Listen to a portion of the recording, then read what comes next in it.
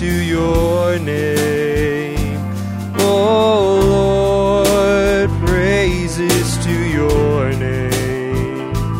Oh Lord, for your name is great and greatly to be praised.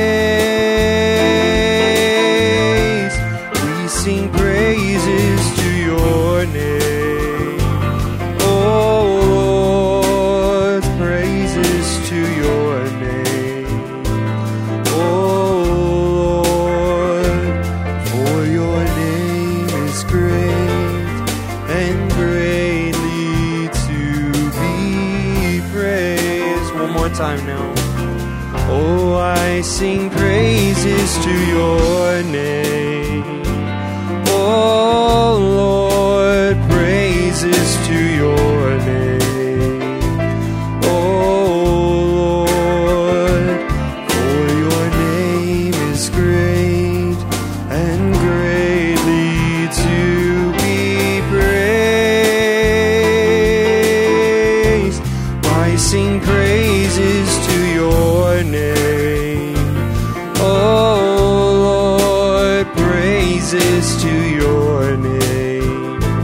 Oh Lord, for your name is great and greatly to be praised. Amen. Let's sing the chorus, Turn Your Eyes Upon Jesus, I think D.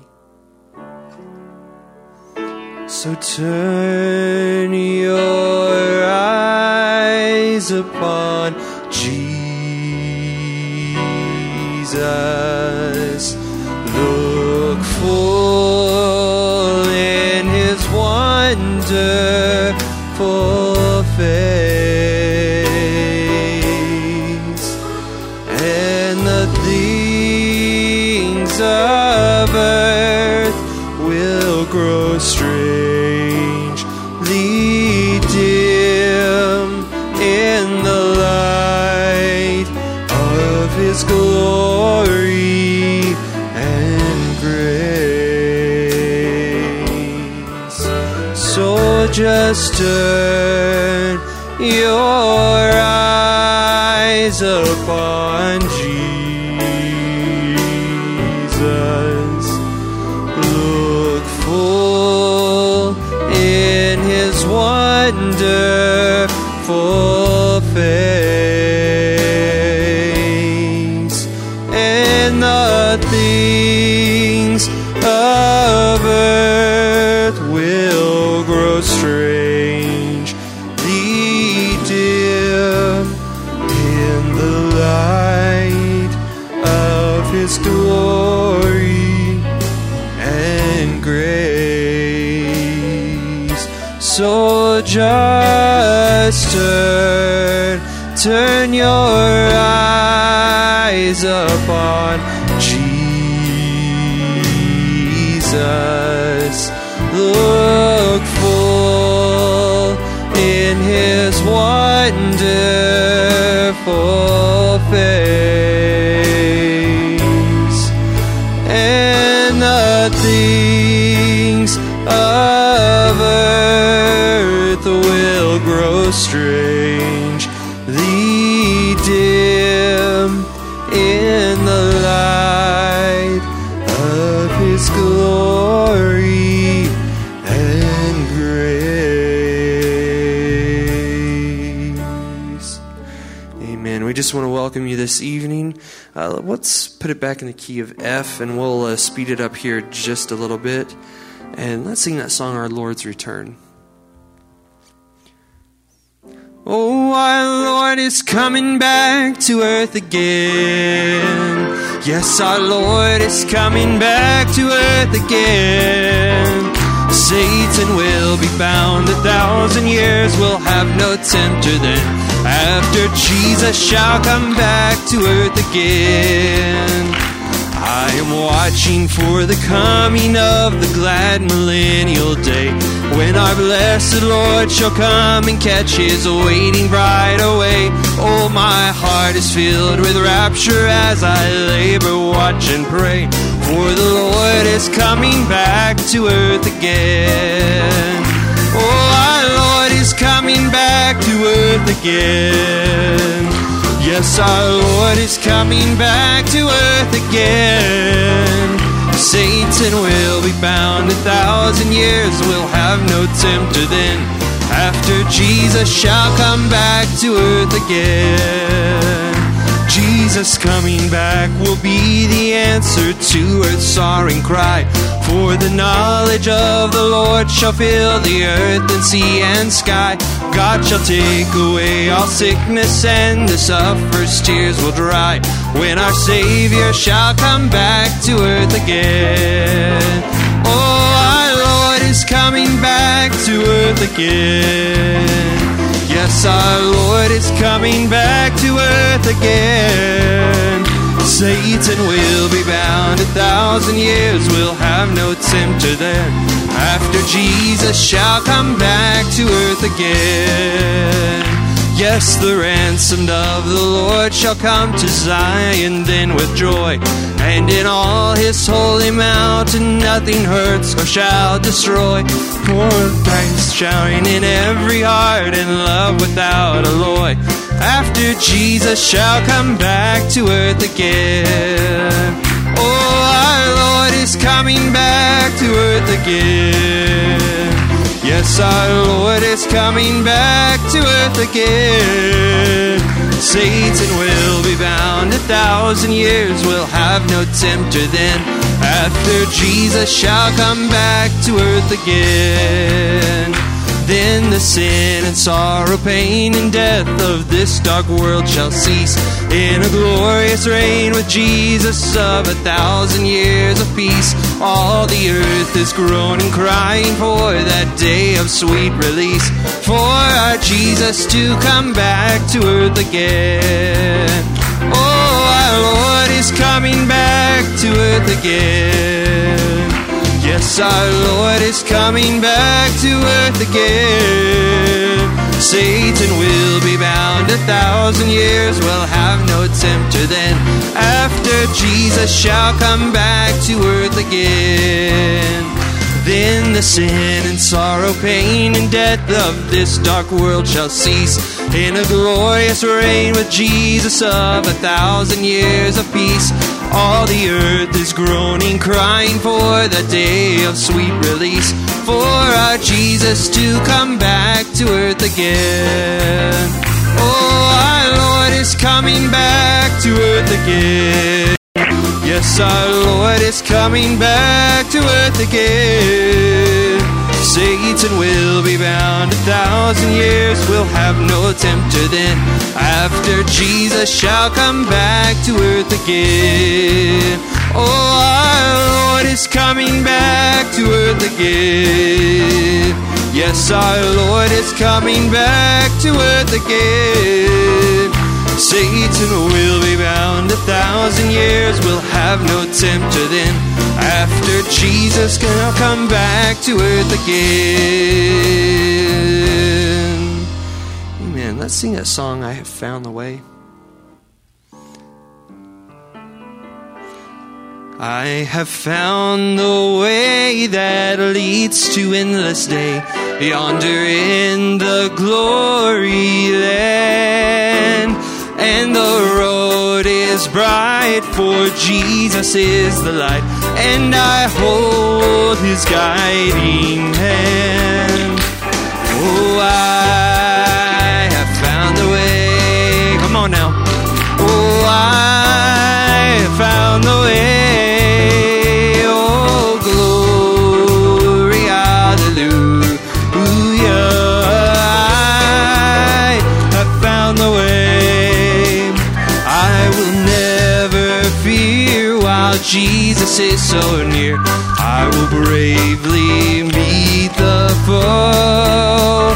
Happy songs I'll sing in honor of the King, and to glory onward go. Oh, now I have found the way. Yes, I have found the way. Oh, glory, hallelujah. I have found the way to the journey's end, led by a faithful friend, nevermore in sin to roam. By the way called straight, I'll reach the golden gate of the soul's eternal home. And I have found the way. Yes, I have found the way. Oh, glory, hallelujah. I have found the way. Oh, now I have found the way. Oh, now I have found the way. Oh, glory, hallelujah. I have found the way. Amen. We'll go ahead and change the order of our service. Let's sing that song, Reach Out and Touch the Lord, in F. We'll just sing this before we take our needs to the Lord this evening. So reach out and touch the Lord as He passes by. You'll find He's not too busy to hear your heart's cry. He is passing by this moment, your needs to supply. Reach out and touch the Lord as He goes by. So just reach out and touch the Lord as He passes by. You'll find He's not too busy to hear your heart's cry. He is passing by this moment, your needs to supply. Reach out and touch the Lord as He goes by. Amen. If you would just continue to play that softly, I'll have you remain standing. I don't have any prayer requests written down this evening, so that's a blessing in and of itself. But we do want to remember those who are not with us, that are still traveling due to the holidays. And we know many who are at Winter Youth Retreat this week, so we just want to remember them, that the Lord will just meet them where they are and just give them good services. And Brother Barry, I know, did send out an email today with a few prayer requests. I don't remember all of them, but we just want to remember them in prayer, and also just any unspoken prayer requests by the lifting of your hand. The Lord knows that need, and so we just want to bring those to the Lord in prayer. And Brother Josh, if you would just come up and pray over these prayer requests.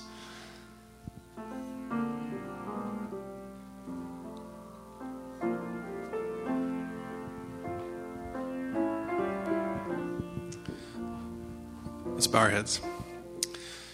Heavenly Father, it's such an honor and privilege, Lord, to be here this evening, Father. And we pray, Lord, you just continue, Lord, to be with us the remainder of the service, Lord, and with the rest of the song service, God. And we pray, Lord, for the unspoken needs, Lord, that are on our hearts, Lord, for healings, Lord, and of our bodies. And Lord, I pray, God, you just be with the minister, Lord, tonight as he brings the word forth to us, Father. And Lord, as this year comes to an end, Lord, we look forward to a new year, Father, that we're just continually drawing on you, Father, and may our relationship just continue to deepen, Father, and we grow closer to you. We ask it all in Jesus Christ's name we pray. Amen. Amen. You may have your seats. Sing key. All hail King Jesus. All hail Emmanuel.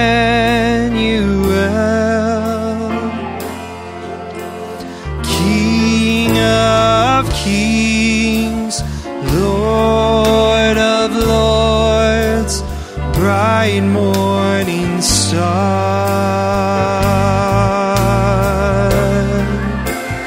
And throughout eternity, I'm going to praise him.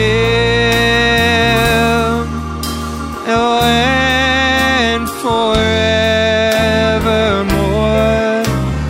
I will reign with him. All hail King Jesus.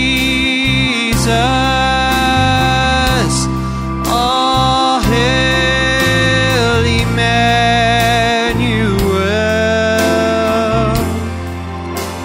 King of kings, Lord of lords, bright morning star.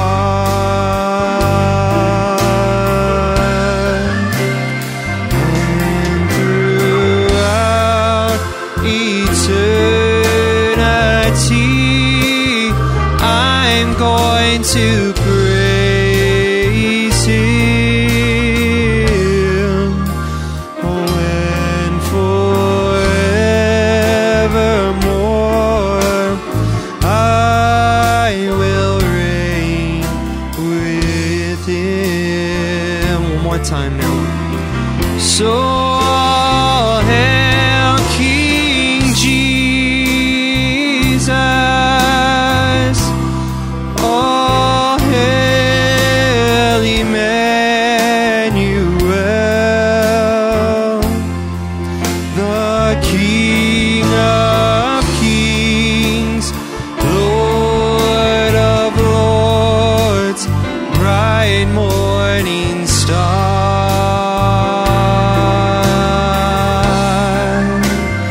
And throughout eternity, I'm going to praise him. And forevermore I will reign with him.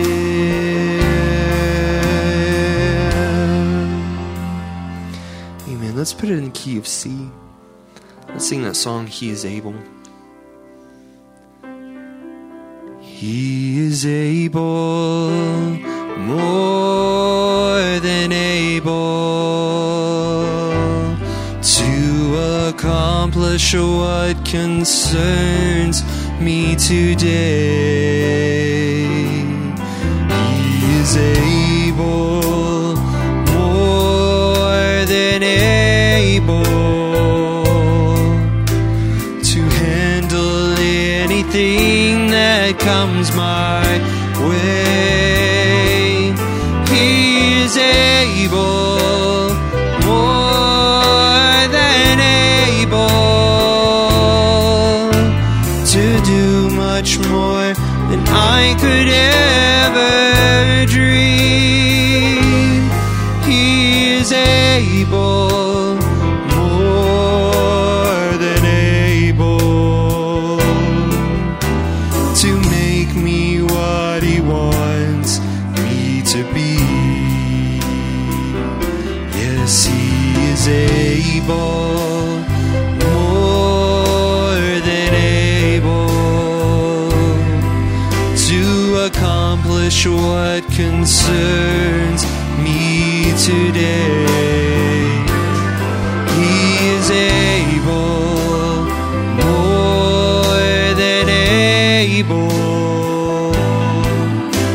to handle anything that comes my way. He is able, more than able, to do much more than I could ever dream. He is able, more than able, to make me what he wants me to be. Just sing that again as you stand.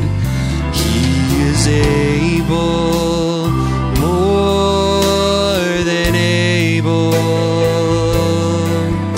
to accomplish what concerns me today. He is able, more than able, to handle anything that comes my way. Oh, he is able, more than able, to do much more than I could ever dream. Oh, he is able, more than able, to make me what he wants me to be. Amen. If you would just continue to play that softly, Brother Matt. If we could, at this time, have the ushers come forward, and we'll take up the tithes and offering at this time.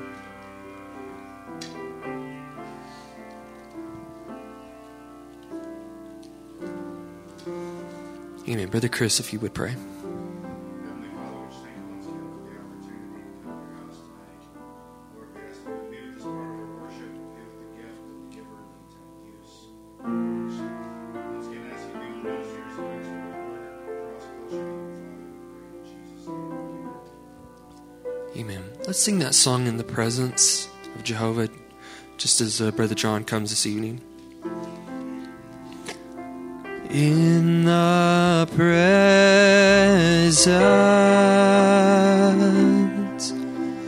of Jehovah,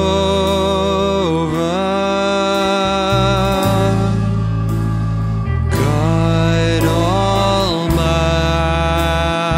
Almighty, Prince of Peace,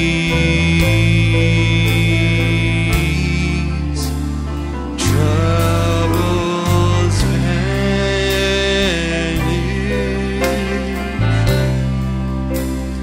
hearts are mended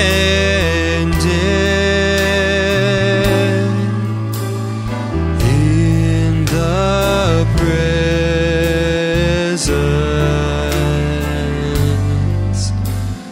of the King.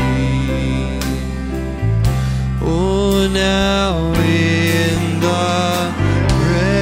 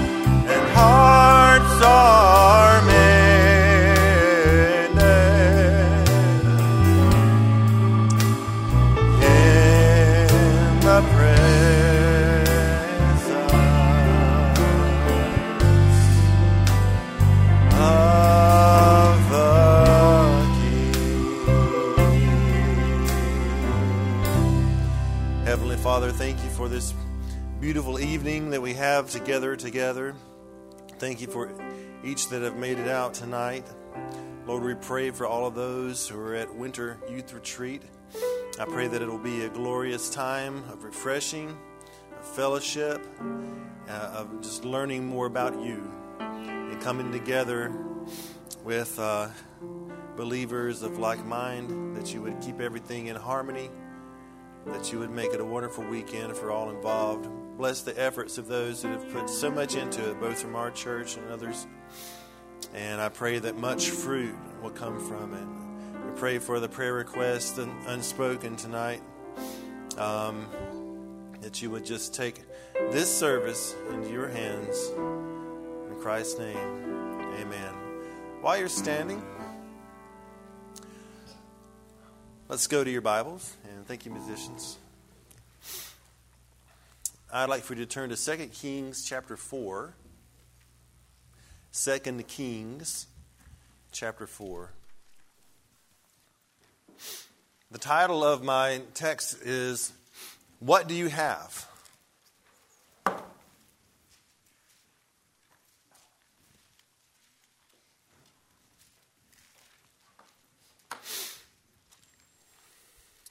When you have it there, say amen. All right, I'm going to read starting at verse 1.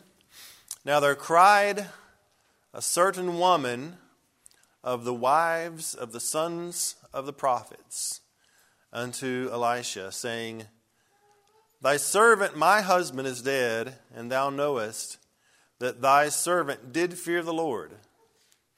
And the creditor is come to take unto him my 2 sons to be bondmen. And Elisha said unto her, What shall I do for thee? Tell me, what hast thou in the house? And she said, Thine maiden hath not anything in the house, save a pot of oil. Amen. So let's, you may take your seats now. And I told Brother Aaron, when I saw him this morning, he said, or when I came in, actually this afternoon, he said, praying for you today. And I said, I apologize, but then I stopped. And I said, I congratulate you that you get to hear this twice. Because I did this same text in Tanzania. And so, Brother Ben, forgive me as well. But it's been on my heart. And when Brother Barry asked me to speak tonight, I thought that I would just continue with my thought. And but the title here is, What Do You Have? And so we kind of brought in the background to this particular story. It's a very familiar story in Scripture. And Elisha had a school for prophets. It's called a school. And this woman, her husband was in that school, and he probably also worked. But he was a minister, you might say. And he passed away, and he had debts. And his creditors, that's the people that he owed the money to, were now coming to satisfy those debts. And in those days, if you didn't have money to pay your debts, it would pay it off in manpower. And so, according to Leviticus 25, according to the law, these creditors had the right to come and take that man, he was deceased, but to take his children into bond slavery to work for him, and they could be bonded to him until the debt was paid off or until the day of Jubilee, potentially 50 years down the road. And this woman, of course, how would you feel, sisters? Your husband just passed away, and now his creditors are coming for your children, and the law says that's okay. Amen? And so, but she cries out, and God sent a prophet. So God hears her cries. He sends the prophet Elisha to her. And that's sort of one of the main themes of what I'm looking at this morning. When people begin to cry out, that's when God sends a messenger. Amen? And so so he goes to her, and he asks her, he says, what can I do for you? But then really quickly, right on top of that, he says, what do you have in the house? which is the title of my text. What do you have? So he didn't wait around for her to say, can you give me $100,000? He said, what can I do for you? But then he moved right on. What do you have in the house? And so oftentimes God is going to ask you that same question. What do you have? Because he takes whatever you have in your weakness and your inadequacy, and he amplifies that to make it sufficient for what you need. So Elisha didn't come up and say, here, how many $100 bills do you need? And reaches into his deep pockets. He said, what do you have in your house? And that's what God begins to work with. What you have available. And sometimes I think about it as if we've got, say you're making bread. When I go to Panera to get, sometimes I'm on the SIP club. And so I pay $10 a month and I get unlimited drinks at Panera. And my daughters get unlimited drinks at Panera. And I know this is a Starbucks church. But I don't mind saying that anyway. And so every time I order a drink, it says you have so many visits to your next reward. My reward is usually a bagel. And so I look at their bagel menu when I finally get that reward, and they have a cinnamon bagel, and they have a chocolate bagel, and they have a blueberry bagel. And I hope you've all had dinner. This sermon's about food. And so, but you know what? It's just a bagel. The main ingredients is just bagel. I'm not a cook. All right, so the main ingredient is a bagel. But then they sprinkle in whatever is special to that one, and it makes it unique. And so that's what God does as well. He's got the bread of His Word. He's got the oil of the Spirit. He can make a loaf, but then He asks, what do you have for me to put into this loaf that makes it special and makes it unique to you? So that's what He asked this widow woman. What do you have? She looks around her house and says, well, I've got a small pot of oil. And then oftentimes you know the story. Her creditors were coming after her to take her children. And again, the law itself has said to her, this is what can happen. Your children will be taken into bondage until it's paid off. And we're in that same situation tonight. Due to the sins of our father Adam, our ancestor, we have been sold into slavery to sin.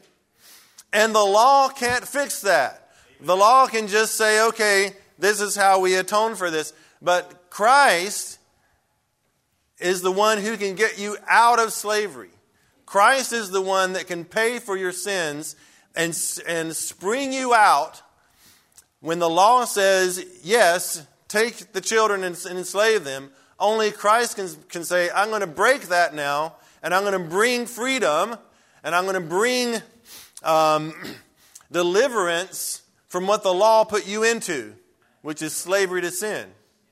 And so Elisha says, what do you have? She says, I have this one small pot of oil. He says, tell you what, go out, go to your neighbors, you and your sons, and gather as many empty vessels as you can and bring them into your house.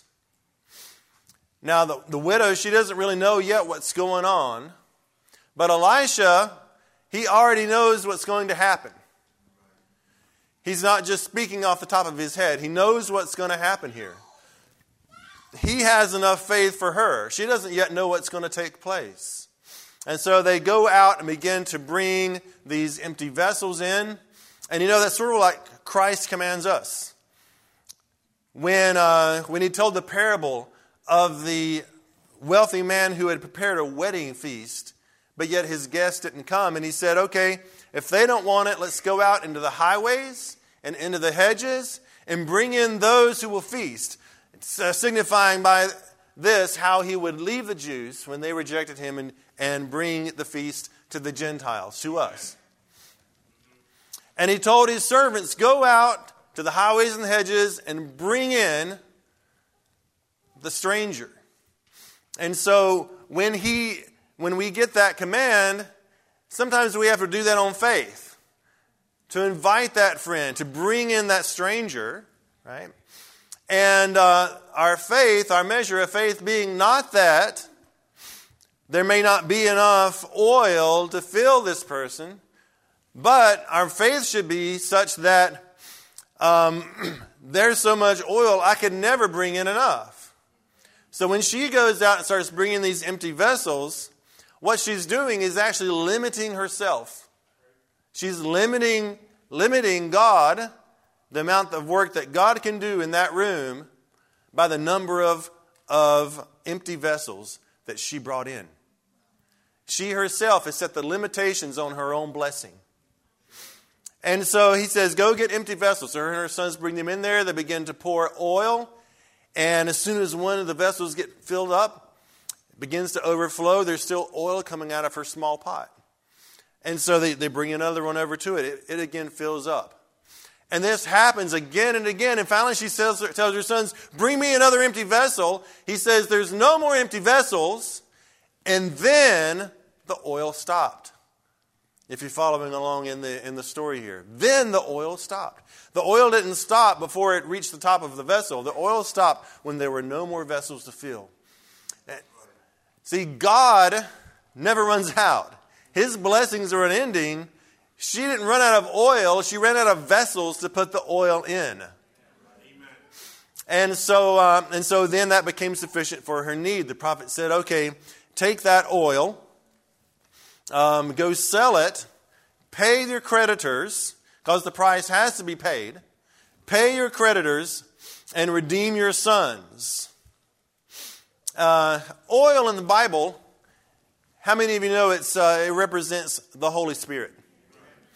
At one level, it's about an anointing. And so when the prophet Samuel begins to anoint the future king of Israel, whether it's Saul or David, he takes a bottle of oil and pours it over their head. And this is looking forward. This anointing of oil is looking forward, especially in the case of King David, who is a type of Christ, to when Christ himself will be anointed. The word Christ means the anointed one. Amen. His anointing was of the Holy Spirit that came down on him in the likeness of dove when John baptized him in the river. And so Christ being the anointed one by the Holy Spirit, that is typified in the Old Testament by oil being poured out upon the head. And many of you know the parable of the 10 virgins. 5 wise, 5 foolish. The difference between those 5 foolish virgins and the 5 wise virgins were that the foolish virgins, they did not have oil in their lamps. And we learned that this oil signifies the Holy Spirit. They did not have God's Spirit down inside of them.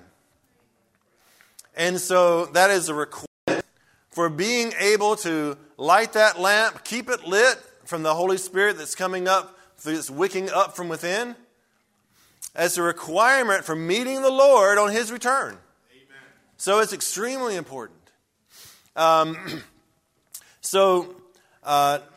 She didn't run out of oil. She just ran out of vessels to put the oil in. Let's turn to Matthew 15. And I want to take this theme kind of to another level here.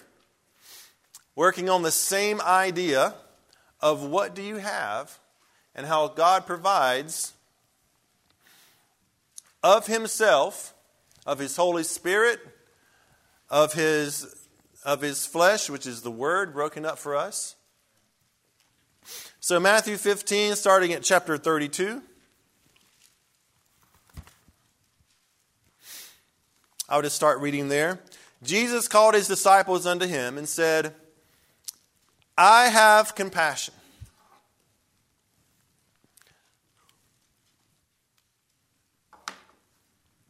on the multitude, because they continue with me now 3 days and have nothing to eat. And I will not send them away fainting, lest they faint in the way. Here's another example of people crying out. They were hungry. They hadn't had really anything to eat for 3 days. And God hears them crying out, and then He provides a way. And so Christ says, I don't want to send them away hungry. The disciples said unto Him, Whence should we have so much bread in the wilderness as to fill so great of a multitude? In this case, there were 4,000 men there, besides the women and children. So probably upwards of 10,000 plus people gathered in the wilderness, trying to get a little bit of a word from the Lord. So there we are, trying to get a natural word from Christ, who is breaking that spiritual bread to them in the form of his teaching in the wilderness. And now he's going to give them a natural type of how he takes his body and breaks it for us and disperses it to the Gentiles. And he says, verse 34, Jesus said unto them, how many loaves have you? And so he asked them, similar to how the prophet Elisha asked the woman, what do you have in the house? He asked the disciples, well, what do you have?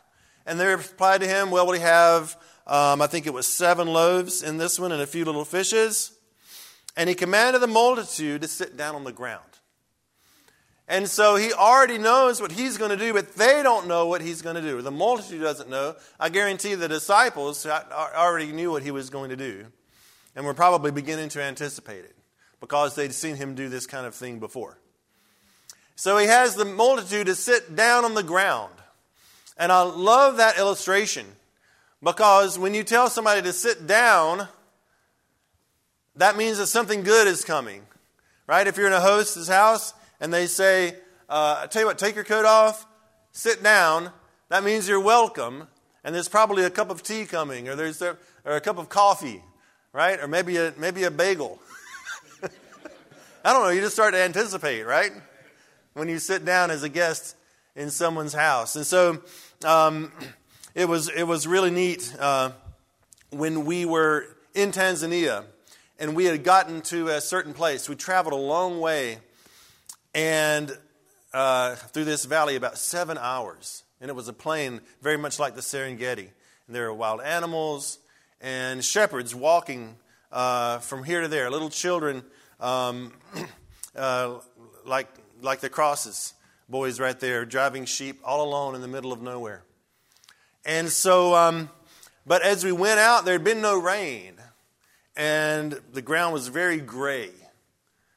And as I watched the Maasai driving their sheep, I don't think I ever saw them on the way out sitting down.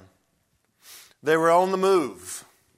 They were going from one place to the next, and they were moving them along. And the reason is that there was not enough nourishment in the dry grass and leaves to satisfy the sheep. And so they began to move them from place to place, looking for a pasture. Miles and miles they would drive those sheep and just looking for something to eat. And so when Christ says, tell them to sit down, right? The shepherds know that if your sheep are sitting down, that means they're satisfied. That means they're full. That means you found a good place to feed. You found green grasses. You found water. The shepherd boy David experienced this, and then he later wrote about it. He maketh me lie down in green pastures. He restoreth my soul. If the pastures aren't green, the sheep don't lie down. They keep moving and moving, trying to get the nourishment that they need. And while we were in Loliondo, it rained. And so while we were there, it rained. And on the way back, I barely recognized the ground. It had suddenly turned green. And I was looking across. There was one place where we passed a volcano. And it cut this deep ravine. It must have been a hot mudslide and piled up a big cairn of stones and boulders. And when we passed it the second time around, I was looking for that ravine, and I couldn't see it because everything was just green. But I knew where it was, and I was able to identify it, but it was hardly recognizable. And we got to a place where before we had crossed it, it was just a dry ditch. Suddenly it was full of water. And the shepherds were there, and their sheep were all lying down. And I thought about this verse, how God made them to lie down in green pastures. And so So he told them to sit down. And then the first thing he does as he begins to break the bread is to thank God for it. And this is striking because he hasn't yet done the work in those people's minds. They're not fed. They're not full. No miracle has taken place. But yet here he is thanking God for what is about to happen. And so we need to model that our own selves. When he asks, what do you have? And you see that you just have a few small loaves. These are barley loaves. Barley is not even a desirable bread, or it wasn't then. Now it's more expensive than wheat, right? But back then, only the poor people, only the farmers ate barley. So there's this farmer boy. He had some barley loaves, a few little fish.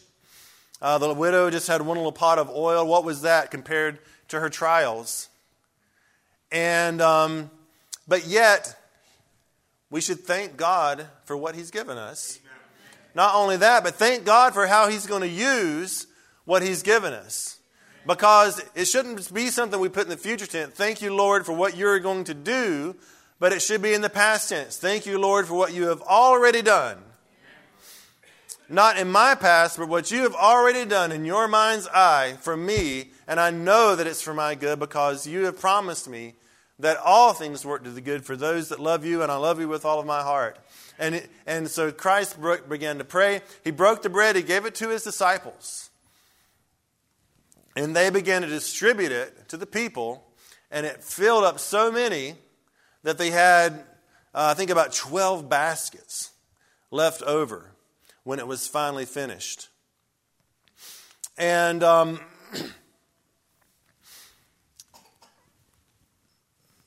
Christ, as we know, is the bread of life. And so what he was doing here is signified by the breaking of bread. At a later date, when he was visiting with his disciples for the last time before his crucifixion, he broke the bread in front of them. And do you remember what he said? He said, "This is my body that is broken for you." We repeat that at every communion that we have. He said, "This is my body that was broken for you." And so that bread represents his body. In the New Testament, the body of Christ is his church. And we know that the word of life, it says he was the word of life. He was that manna that came down from heaven. So Christ himself is the bread. We need him for nourishment. We need him for what we need to sustain us. Not just physically. These people that ate in the wilderness, they were hungry the next day. But Christ says, "I will give unto you that you'll never be hungry. You'll never thirst. If you just come to me." And in fact, his supply never runs out. There'll never be enough people where God says, "Okay, I didn't shed enough blood for this many people to be saved. I don't have enough word to satisfy this many people." He'll never say that because God doesn't run out. Only the vessels run out. So what God has to provide never runs out. After his crucifixion, the disciples, some of them were gathered together in a ship. And you know the story. Christ came walking down by the water. But they didn't know or weren't sure who it was. He told them to cast their nets on the other side. They brought in their nets full and breaking. But when they joined him on the land, he had some bread and fish by the fire. And they didn't say anything, but when he broke the bread and began to give it to them, then they knew who he was. And as he began to talk to them, he told Peter, he says, "Do you love me?" Peter said, "Lord, you know that I love you." He said, "Feed my sheep." Knowing that Peter was probably taken back to the same story in Matthew 15, when Christ broke the bread, gave it to him, and said, "Feed these people." And so Peter, already knowing that Christ said, "This is my body that was broken for you. Now feed my sheep." Peter knows exactly what he has to do. He's going to be a minister of God's word. He's going to take the broken body of Christ. He's going to take that word, the manna that came down from heaven, and distribute it to those that are hungry, to those that need. But as of yet, he did not have that boldness because the Spirit of the Lord had not yet come upon him to take away his fear and give him boldness to preach the gospel. That will come later at the upper room. 120, they were gathered together. And speaking of oil, the Spirit came down. And it wasn't just a superficial anointing of oil. If you ever pour a little bit of oil or gasoline out and then light it on fire, it burns bright and hot, but when it's gone, it's gone. Sometimes you put some alcohol or something. You've probably seen this in restaurants when they'll flambe, but then it's gone, right? That superficial anointing can get burned up. But what the disciples got that day was a filling of their lamp, where it went down on the inside and filled it up to overflowing on the inside. And because of that, when the Holy Spirit came down and God sent His inspiration and ignited those lamps, and that flame appeared on the outside, a signification of what was burning in their hearts.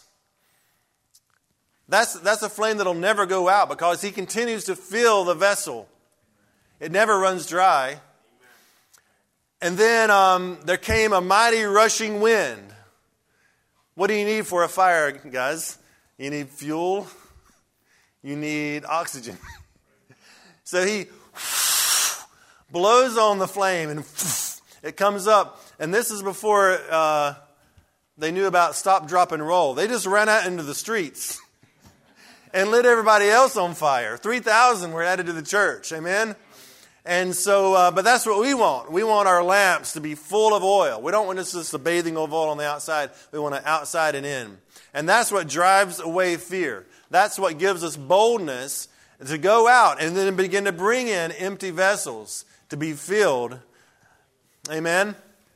Let's turn to Judges chapter 6.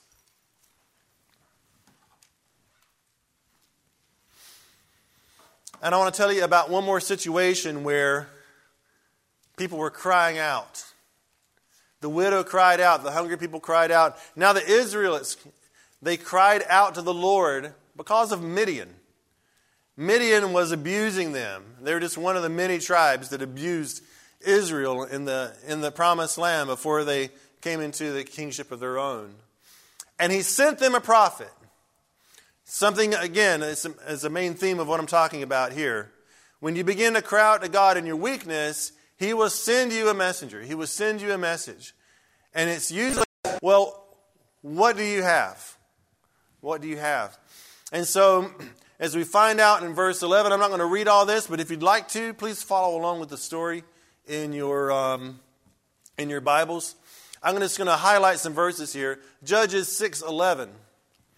The angel of the Lord came and sat under the terebinth tree, which was in Ophrah, which belonged to Joash the Abiezrite, while his son Gideon threshed wheat in the winepress in order to hide it from the Midianites. There's a lot of ites in there. And so what's going on there was Joash, I'll give you a little bit of the background. He was an Israelite, but he was the head of the family of the Abiezrites. Abiezer, he was the great grandson of Manasseh. So this is a small tribe derived from the tribe of Manasseh, and so he's got this proud heritage. But guess what? He is a priest of Baal. He is a priest of Baal. He has an altar to Baal in his yard. And he has an Asherah pole. And he leads people in worship. worship to Baal. And guess what? They're being abused by the Midianites. But yet they're worshiping the same God. And how many times will we try to appease someone who's bullying us by going along with them and doing what they say, even though we know it's wrong? Amen? Does that happen? It does, doesn't it? So here he is, trying to be good. He's being a priest of Baal in Israel, the head of a tribe that's derived from Manasseh. The Israelites have fallen so far. So God sent them a prophet. They cried out. He sent them a prophet. What did the prophet do? He began to remind them of what he did for them when he brought them out of Israel. And he began to admonish them for not hearkening to his voice. And he began to upbraid them for worshiping other gods. Right on the heels of that, the angel of the Lord appears in Joash's house, right outside under the terebinth tree. He came straight to where the heart of the problem was, which is the Israelites worshiping other gods when they should have been worshiping Jehovah, which got them into this bondage of 7 years of being squashed by the Midianites in the first place because they didn't do what God told them to do. But yet when they cried out to God, you know what they told God? You've abandoned us. Why have you left us? Amen? God didn't leave them. They abandoned God. They abandoned the ways that they were taught, and now they were suffering for it. There's no other way to put that. That's what God's word says. So, in the meantime, his son Gideon threshed wheat in the winepress in order to hide it from the Midianites. And so, this is where the story gets a little bit funny. It's when the angel of the Lord addresses Gideon. And it's sort of strange here. The threshing floors are typically up on the top of a hill. And you would have, in Deuteronomy it talks about don't muzzle the ox that treads out the grain. They would have oxen up on this threshing floor, just going around in a circle, stomping out. And then they get in there and they toss it up in big sheets, and a big cloud of chaff would go up. The wind would blow the chaff away. The wheat would fall back down into the blanket. They'd go through the process again. Everybody would be coming from miles with wagon loads of grain to use this community threshing floor. But yet, when it comes time to get attacked, guess where the enemy goes first? Straight to the threshing floors. And they attack in a time of harvest. And so they'll go straight to those threshing floors. They'll ruin everybody there. They will take the harvest that's on the threshing floor, carry it away. And so in this time, because of the Midianite threat, Gideon's not threshing on the threshing floor. Gideon's in hiding. He's down there with his staff trying to crack what small grains he can in the wine press. In the wine press. Usually this stone vat that's at the bottom of the hill, you carry your grapes down through it, you tread out the grapes, it runs out, and you're able to get grape juice that you can make into wine. So he's in the wine press threshing. Totally abandoned the threshing floor. And oftentimes, when there's persecution, this is where we find ourselves. And so instead of being in a great auditorium, maybe Billy Graham speaking, thousands and thousands of people are getting fed, you've got one guy with his Bible in the closet, basically is what we're looking at here.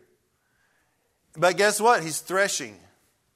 He's digging in there. He's trying to get what he needs from it. He's finding nourishment from what little he can glean, working all alone. His father's not helping him out. All by himself in the wine press. We every now and then we visit a large church in our town, and I enjoy going there. We're involved in a fostering ministry. And so we typically go to the service, and the foster ministry is right afterwards. And I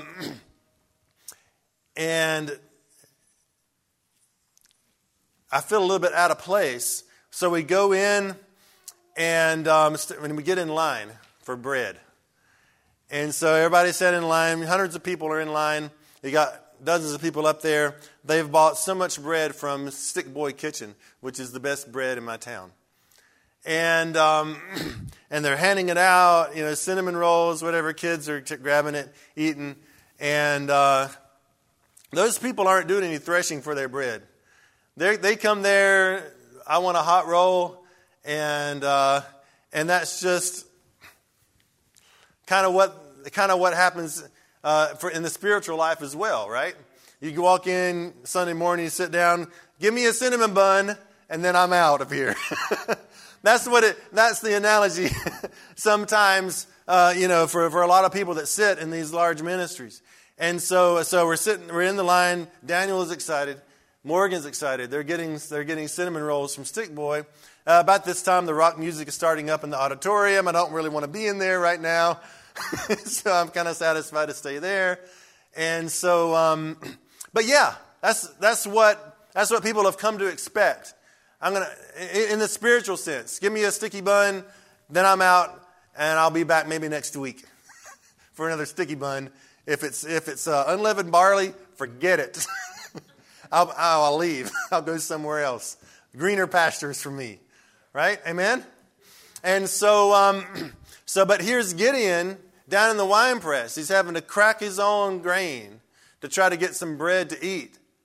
And so the angel of the Lord comes, sees him hiding down in the wine press with his staff cracking grain, and he says, "The Lord is with you, you mighty man of valor."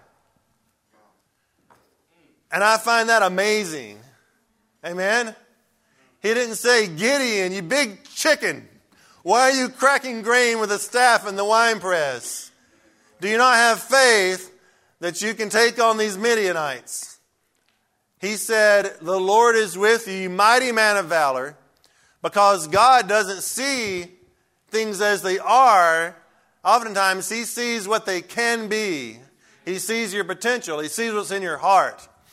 And He may see you sitting there hiding your Bible at break time in your cubicle trying to thresh some wheat. And He might come up to you and say, "The Lord is with you, mighty man of valor." He's pleased with you. He knows what's in your heart. Amen? And the Lord turned to him and said, and what I want to say here, oftentimes we get this layering up of power and authority in a story like this. So it started off with this prophet that was sent. Now some, the Jewish midrashes, rabbis will teach that this angel of the Lord that appeared to Joash is none other than the same prophet that was traveling through Israel in the previous verse. There's no segue between the two. Amen? And so, but at any rate, this is a man. He has a staff. He's sitting under a tree. This is not some big bright angel. Right? He comes in the appearance of a man. This messenger does. And he tells Gideon, as the angel of the Lord is with you, mighty man of valor. But now in verse 14 it says, then the Lord turned to him. This is another step up. This is no longer an angel, a messenger that is speaking to him. That messenger is now a mouthpiece, someone who delivers the word straight from Jehovah. The Lord himself turned to him, fixed his eyes on Gideon. And so when the Lord turns to you and begins to speak to you through this message or through a person that you meet, through a minister, through a prophet, sometimes it's not them talking at all, but it could be the Lord addressing you directly. He said, go in this might of yours, still building him up, and you shall save Israel from the hand of the Midianites. Have I not sent you? And this is the Lord speaking directly to him. And so he says to him, O Lord, how can I save Israel? Indeed, my clan is the weakest in Manasseh, and I am the least in my father's house. He's putting his weakness on display for the angel of the Lord, for Jehovah. And he's saying, why would you want to use me? I'm the smallest, the weakest. I can't do a great work for you. But God doesn't care about that. And oftentimes God will seek out those who seem the smallest and the weakest so that His power and glory are not diminished when He does great works through them. Brother Branham told us about Samson.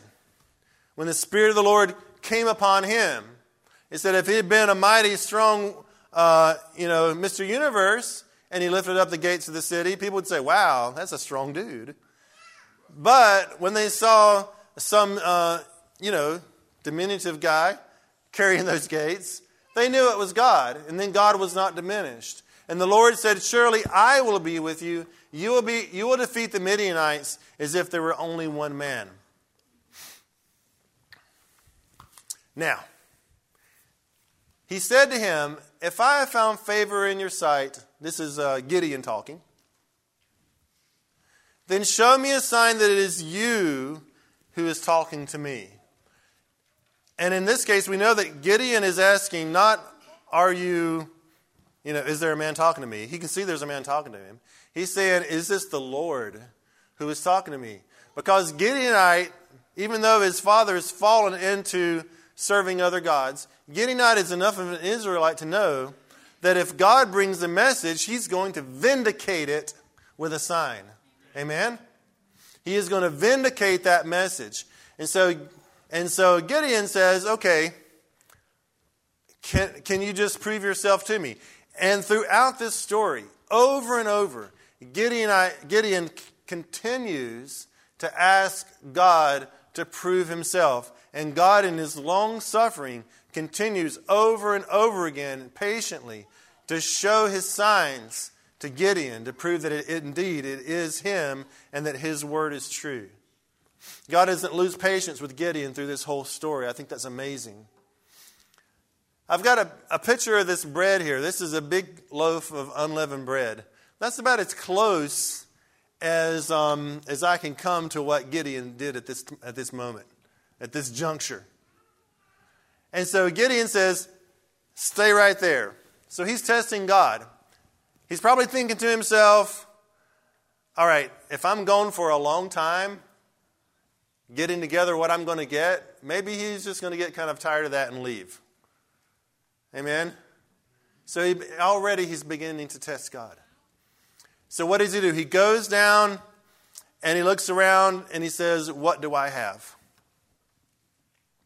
What do I have? It's the question of the evening. What do I have? What do you have? Well, Gideon had flour because he'd been cracking grain with a staff for days, trying to gather what he could for his own nourishment. And he begins to gather it together, and more of it, and more of it, and more of it. And finally, the King James doesn't really do it justice as to how much he finally gets together. What does it say in your Bible? How much grain is he gathered?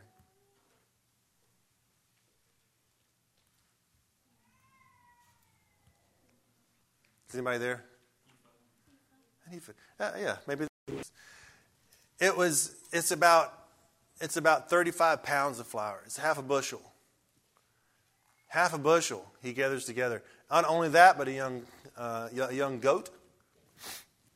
He begins to put together the bread. And when you make unleavened bread, in this case 110 cups of flour going into it, that's about 35 pounds of flour. He puts in, I looked this up on a recipe, by the way, 46 cups of water. And so he has this mixture now that's about 60 pounds. This is for one guy, right? Do you know how long it takes to cook 60 pounds of bread? Sisters? Enough time where he can go catch a goat, skin it, cook it up, gather the broth, right? I guess it would cook down to about 50 pounds by the time it's cooled down. By this time, a lot of time has passed. And he probably puts this huge, I don't know if it's a huge loaf, maybe it's a bunch of small loaves, in probably a wheelbarrow, puts it in the basket that contains the kid, the vessel that contains the broth, starts going back up the hill. And probably in his mind, he's saying, this guy's not going to be here anymore. Amen? He probably thinks he's off the hook. But no, the angel's still sitting there under the terebinth tree because God keeps his word. Amen? And so he goes up to him.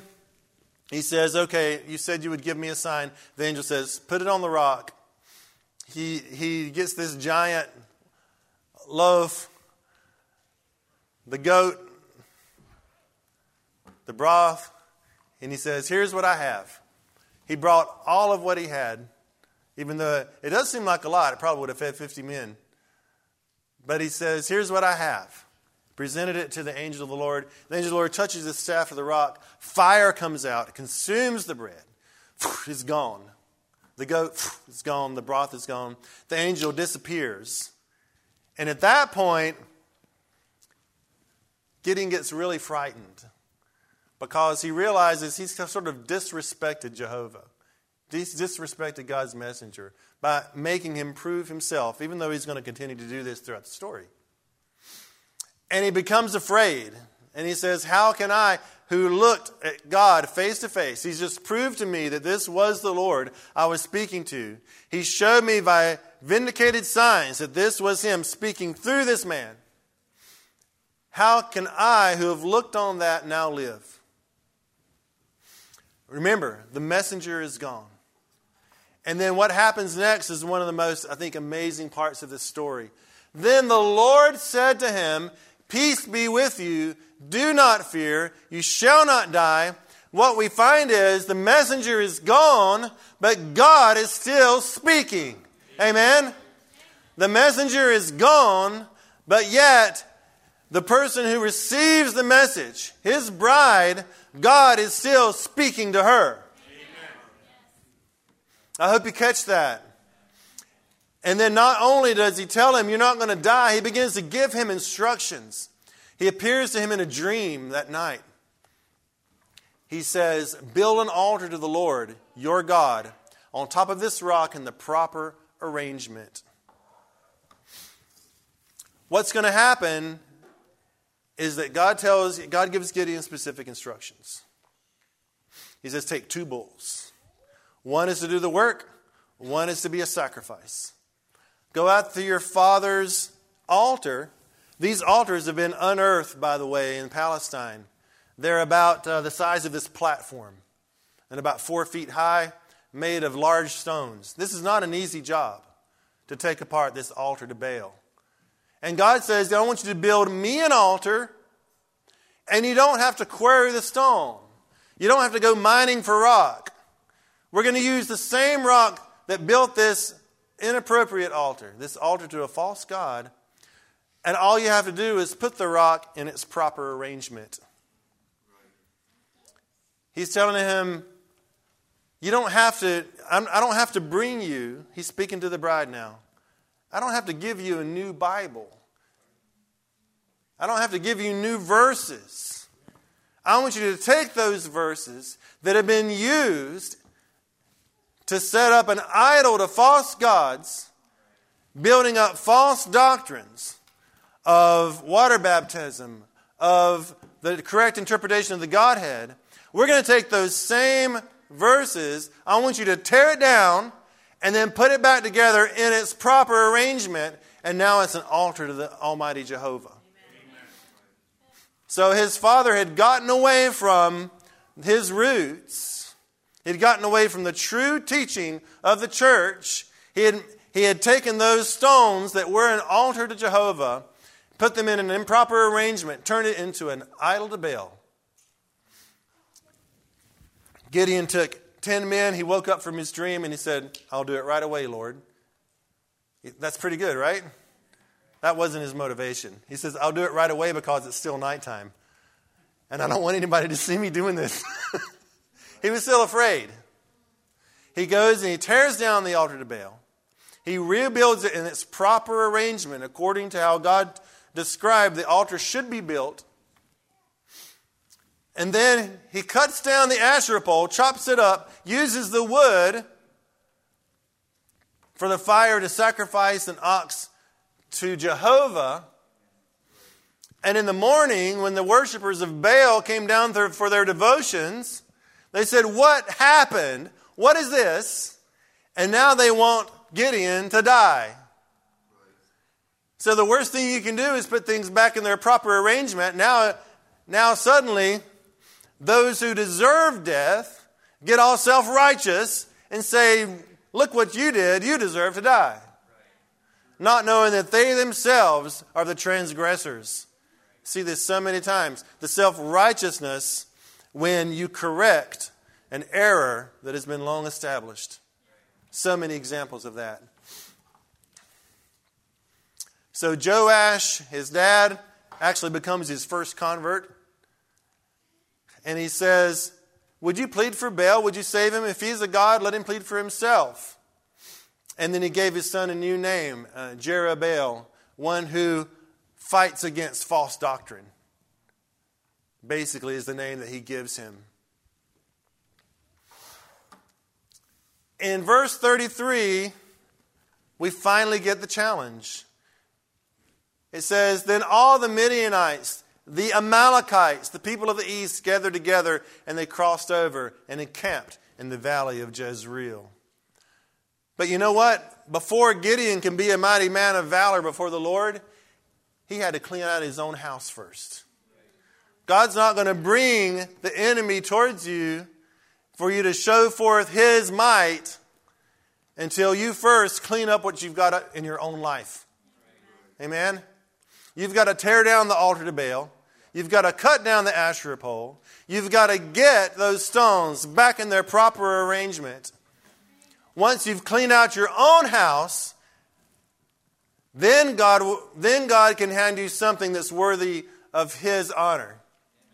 But He says, before I bring the enemy down for you to defeat them, you've got to get your house in order. Why? Because God knows if they continue on like this, and these Midianites, Amalekites, the people of the east, come forward, guess what? They're going to destroy the Israelites. They're going to take all their wheat. They're going to go back to Midian. They're going to celebrate, and Baal gets the glory. Amen? But before God can bring these in, He has to get Gideon right. He has to get Joash right. You have to clean out your own house. Search within you, what altars to Baal have I put up? What false, improper arrangement of those stones am I harboring in my heart that I need to rearrange, that I need to clear out in order for me to get my house in proper arrangement so that now I am fit to fight God's enemies? That's what we should ask ourselves tonight. At that point, the Spirit of the Lord came upon Gideon. That word came upon. The Hebrew means he was totally filled. God wore him like a cloak. He lost all of his fear. He lost all of his anxiety. And then he blows the trumpet. Before he was threshing wheat in the winepress. And then he was tearing down an altar at night so he wouldn't be seen. Now he's out blowing a trumpet. This is his upper room experience. The Spirit of the Lord comes upon him. It drove away fear. It drove away any hesitation he might have. Now he's out blowing the trumpet. He gathers the people to him. I'm not going to go through the story, but he has this winnowing of men. He goes from 32,000 down to about 10,000, down to about 300 men. Because God wants to show forth His power and weakness. In the meantime, he's going against about 135,000 of the enemy who are camped not too far from the river. So he divided the 300 men into 3 companies. He put a trumpet in each man's hand, empty pitchers, torches beside the pitchers. And it says, when I blow the trumpet, I and who all are with me, then you also blow the trumpets on every side of the whole camp and say, the sword of the Lord and of Gideon. This is a brave man. But before that happens, I want to tell you one more little thing. He still was kind of nervous by the time they got down to the river, and he'd been winnowed down to 300 men. And God told him, you can attack them now, or you can go down to the camp with your servant and listen in, and I'll give you another sign. God gives him a choice, and He says, I'll bless either choice. Oftentimes we get ourselves caught up in, does God want me to go left? Does God want me to go right? What does God want me to do? What's the will of the Lord? When God is telling to Gideon, hey, I will bless the choice that you make. Amen? And so he decides that he wants to have one more test. He goes down into the camp. And he begins to listen. And the first person they come upon was somebody who just had a dream. And in that dream, he didn't see hordes of angels coming down from heaven to destroy the Midianites. He didn't see a barrage of spears, thousands of warriors descending upon them, destroying the Midianites. He sees a giant loaf of bread come rolling into the camp, flattening his tent. God took that giant loaf that Gideon had. What did you have? I've got some bread. I'll cook all of it as a sacrifice to the Lord. What he had, he gave all of it. God took that, maybe in a strange sense of humor, and processed that into a dream that came upon the Midianites. And the interpretation of that dream was this: that giant loaf of bread is the sword of sword of Gideon, son of Joash, and he's going to destroy all of us. So God takes what you have. He took Gideon's great big loaf of bread and used it to bring terror into the hearts of the enemy. And so when they went out then, they broke open their vessels, they shone forth their lights, they began to blow the trumpets. In these days, when you blow the trumpet and hold the light, you're the leader. You've got 1,000 men at your back. Guess what? There were no men at the back. There were just 300 leaders blowing the trumpet, lighting the lights. It seemed like an army of 1,000,000 out there. The Midianites began running around. They began to stab each other. And before you knew it, they were half, and then they were a quarter, and then they were an eighth, and then they were a 16th. And pretty soon, they were just about all gone. And God used the weakness of Gideon and his simplicity of his bread, his huge loaf, to bring terror and to destroy their enemy. But he started it out with, what do you have? When he came to Moses in the desert, and he told Moses, you're going to bring out my people. Moses said, I can't do this. God asked him, what do you have in your hand? Amen. A staff, he replied.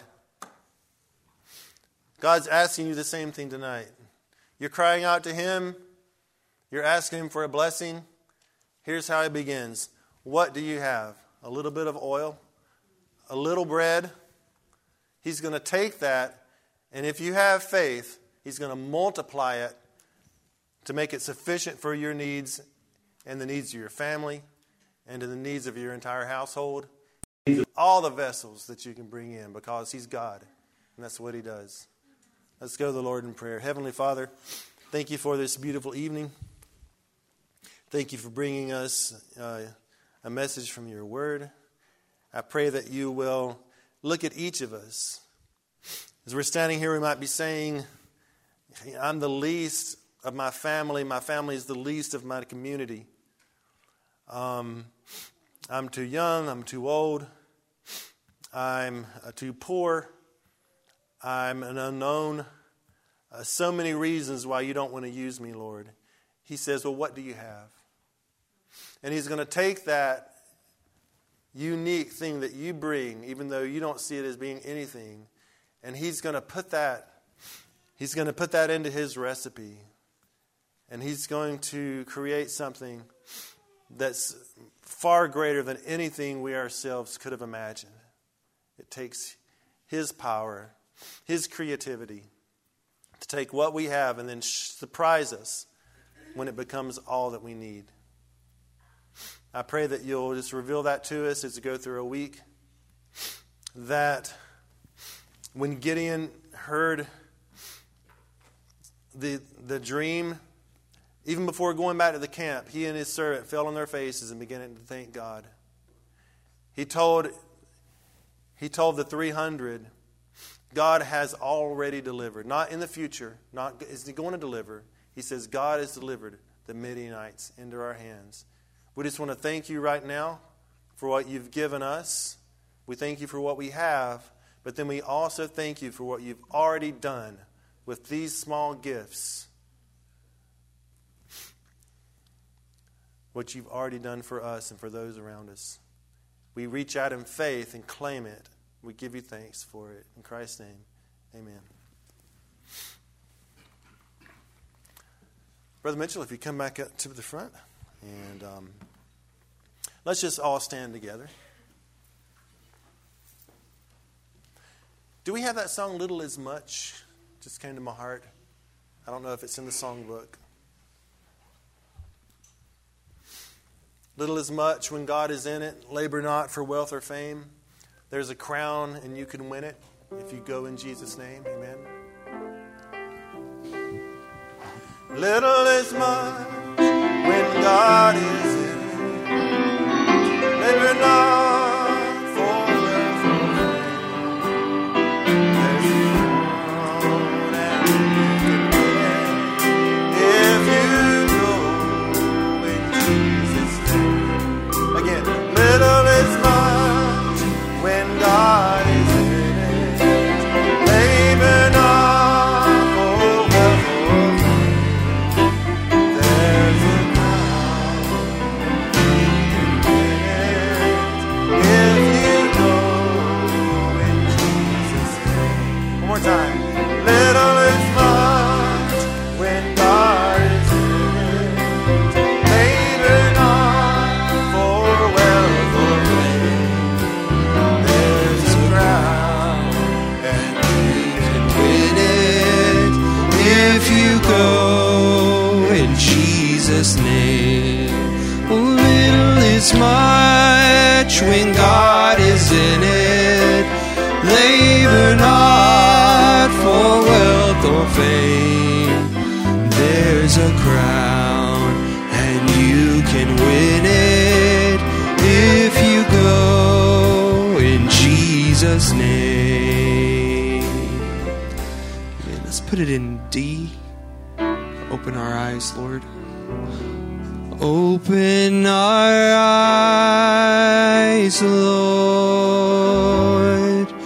We want to see Jesus, to reach out and touch Him and say that we love Him. So open our ears, Lord, and help us to listen.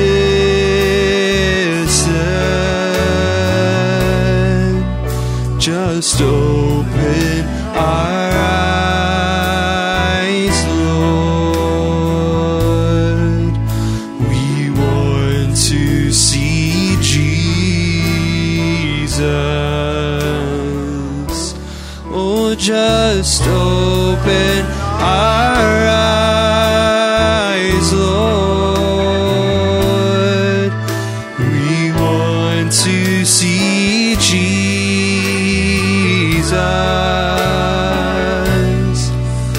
to reach out and touch Him,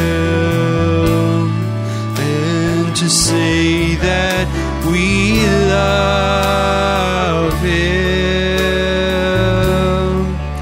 Open our ears, Lord, and help us to listen.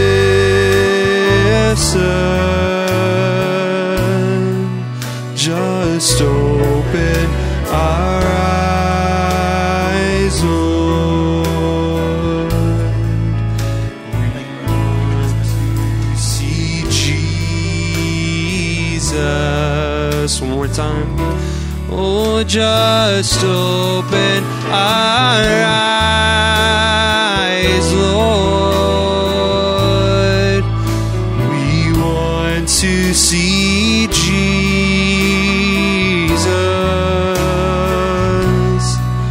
Oh, reach out and touch Him to say that we love Him. Open our ears, Lord, and help us to listen.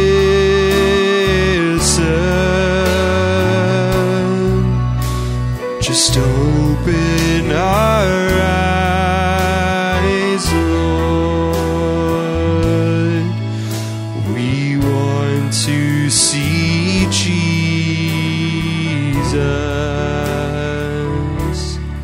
So open the eyes of my heart, Lord, and open the eyes of my heart. I want to see you. Yes, I want to see you. Oh, just open the eyes of my heart, Lord. Oh, open the eyes of my heart. I want to see you. I want to see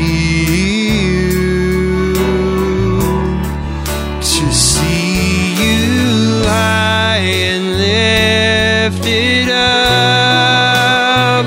Oh, just shining in the light of your glory.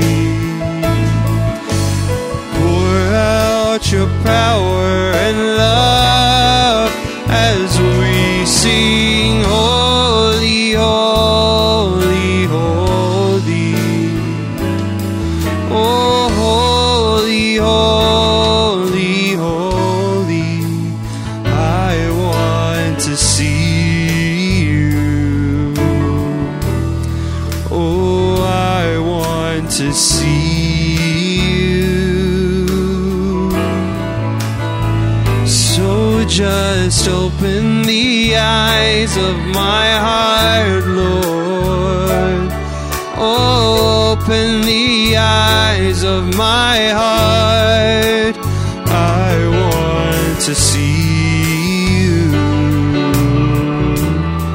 Oh, I want to see you. So open the eyes of my heart, Lord. Open the eyes of my heart. I want to see you. Oh, I want to see you. To see you high and lifted up. Oh, shining in the light of your glory. Your power and love as we sing, holy, holy, holy. Oh, holy, holy, holy. I want to see you. Yes, I want to see you. To see you high, to see you high and lifted up. Oh, shining in the light of your glory. Just pour out your power and love as we sing, holy, holy, holy.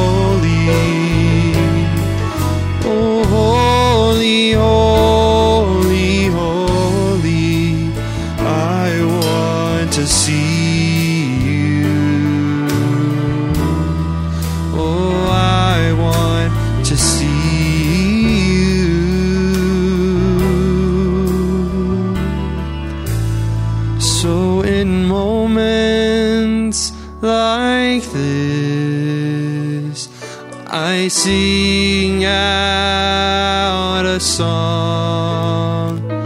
I sing out a love song to Jesus.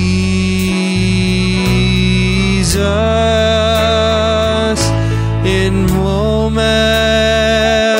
like these, I lift up my hands and I sing out a love song to you,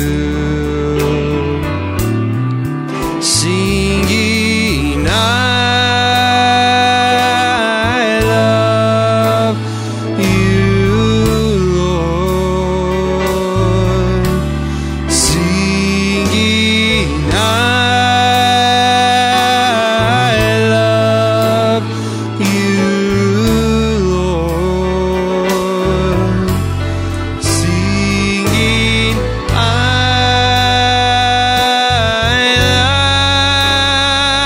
love you, Lord, I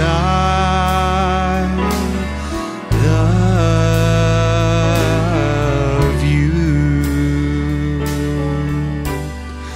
So in moments like these, I sing out a song.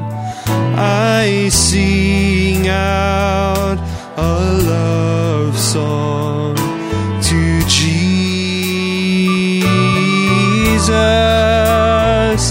In moments like these, I lift up my hands and I sing out a love song to you. So singing I love you, Lord, singing I love you, Lord, singing I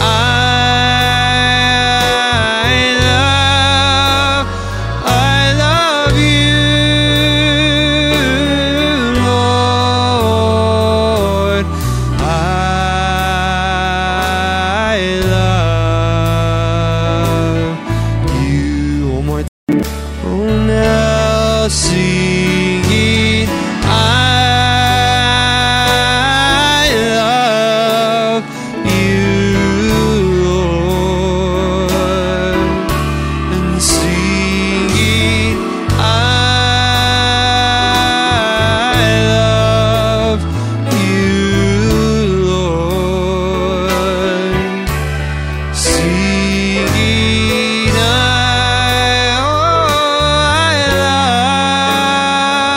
love you,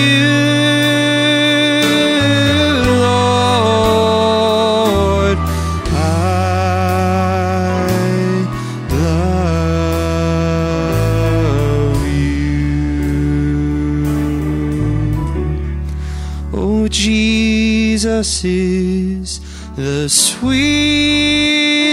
name I know,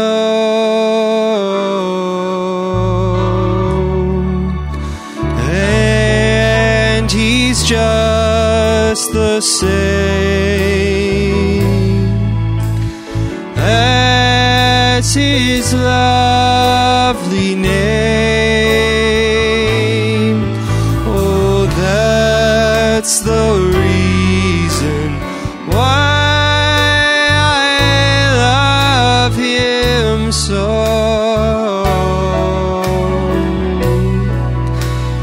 For Jesus is the sweetest name I know. For my Jesus is the sweetest name I know, and He's just the same as His lovely name, and that's the reason why I love Him so.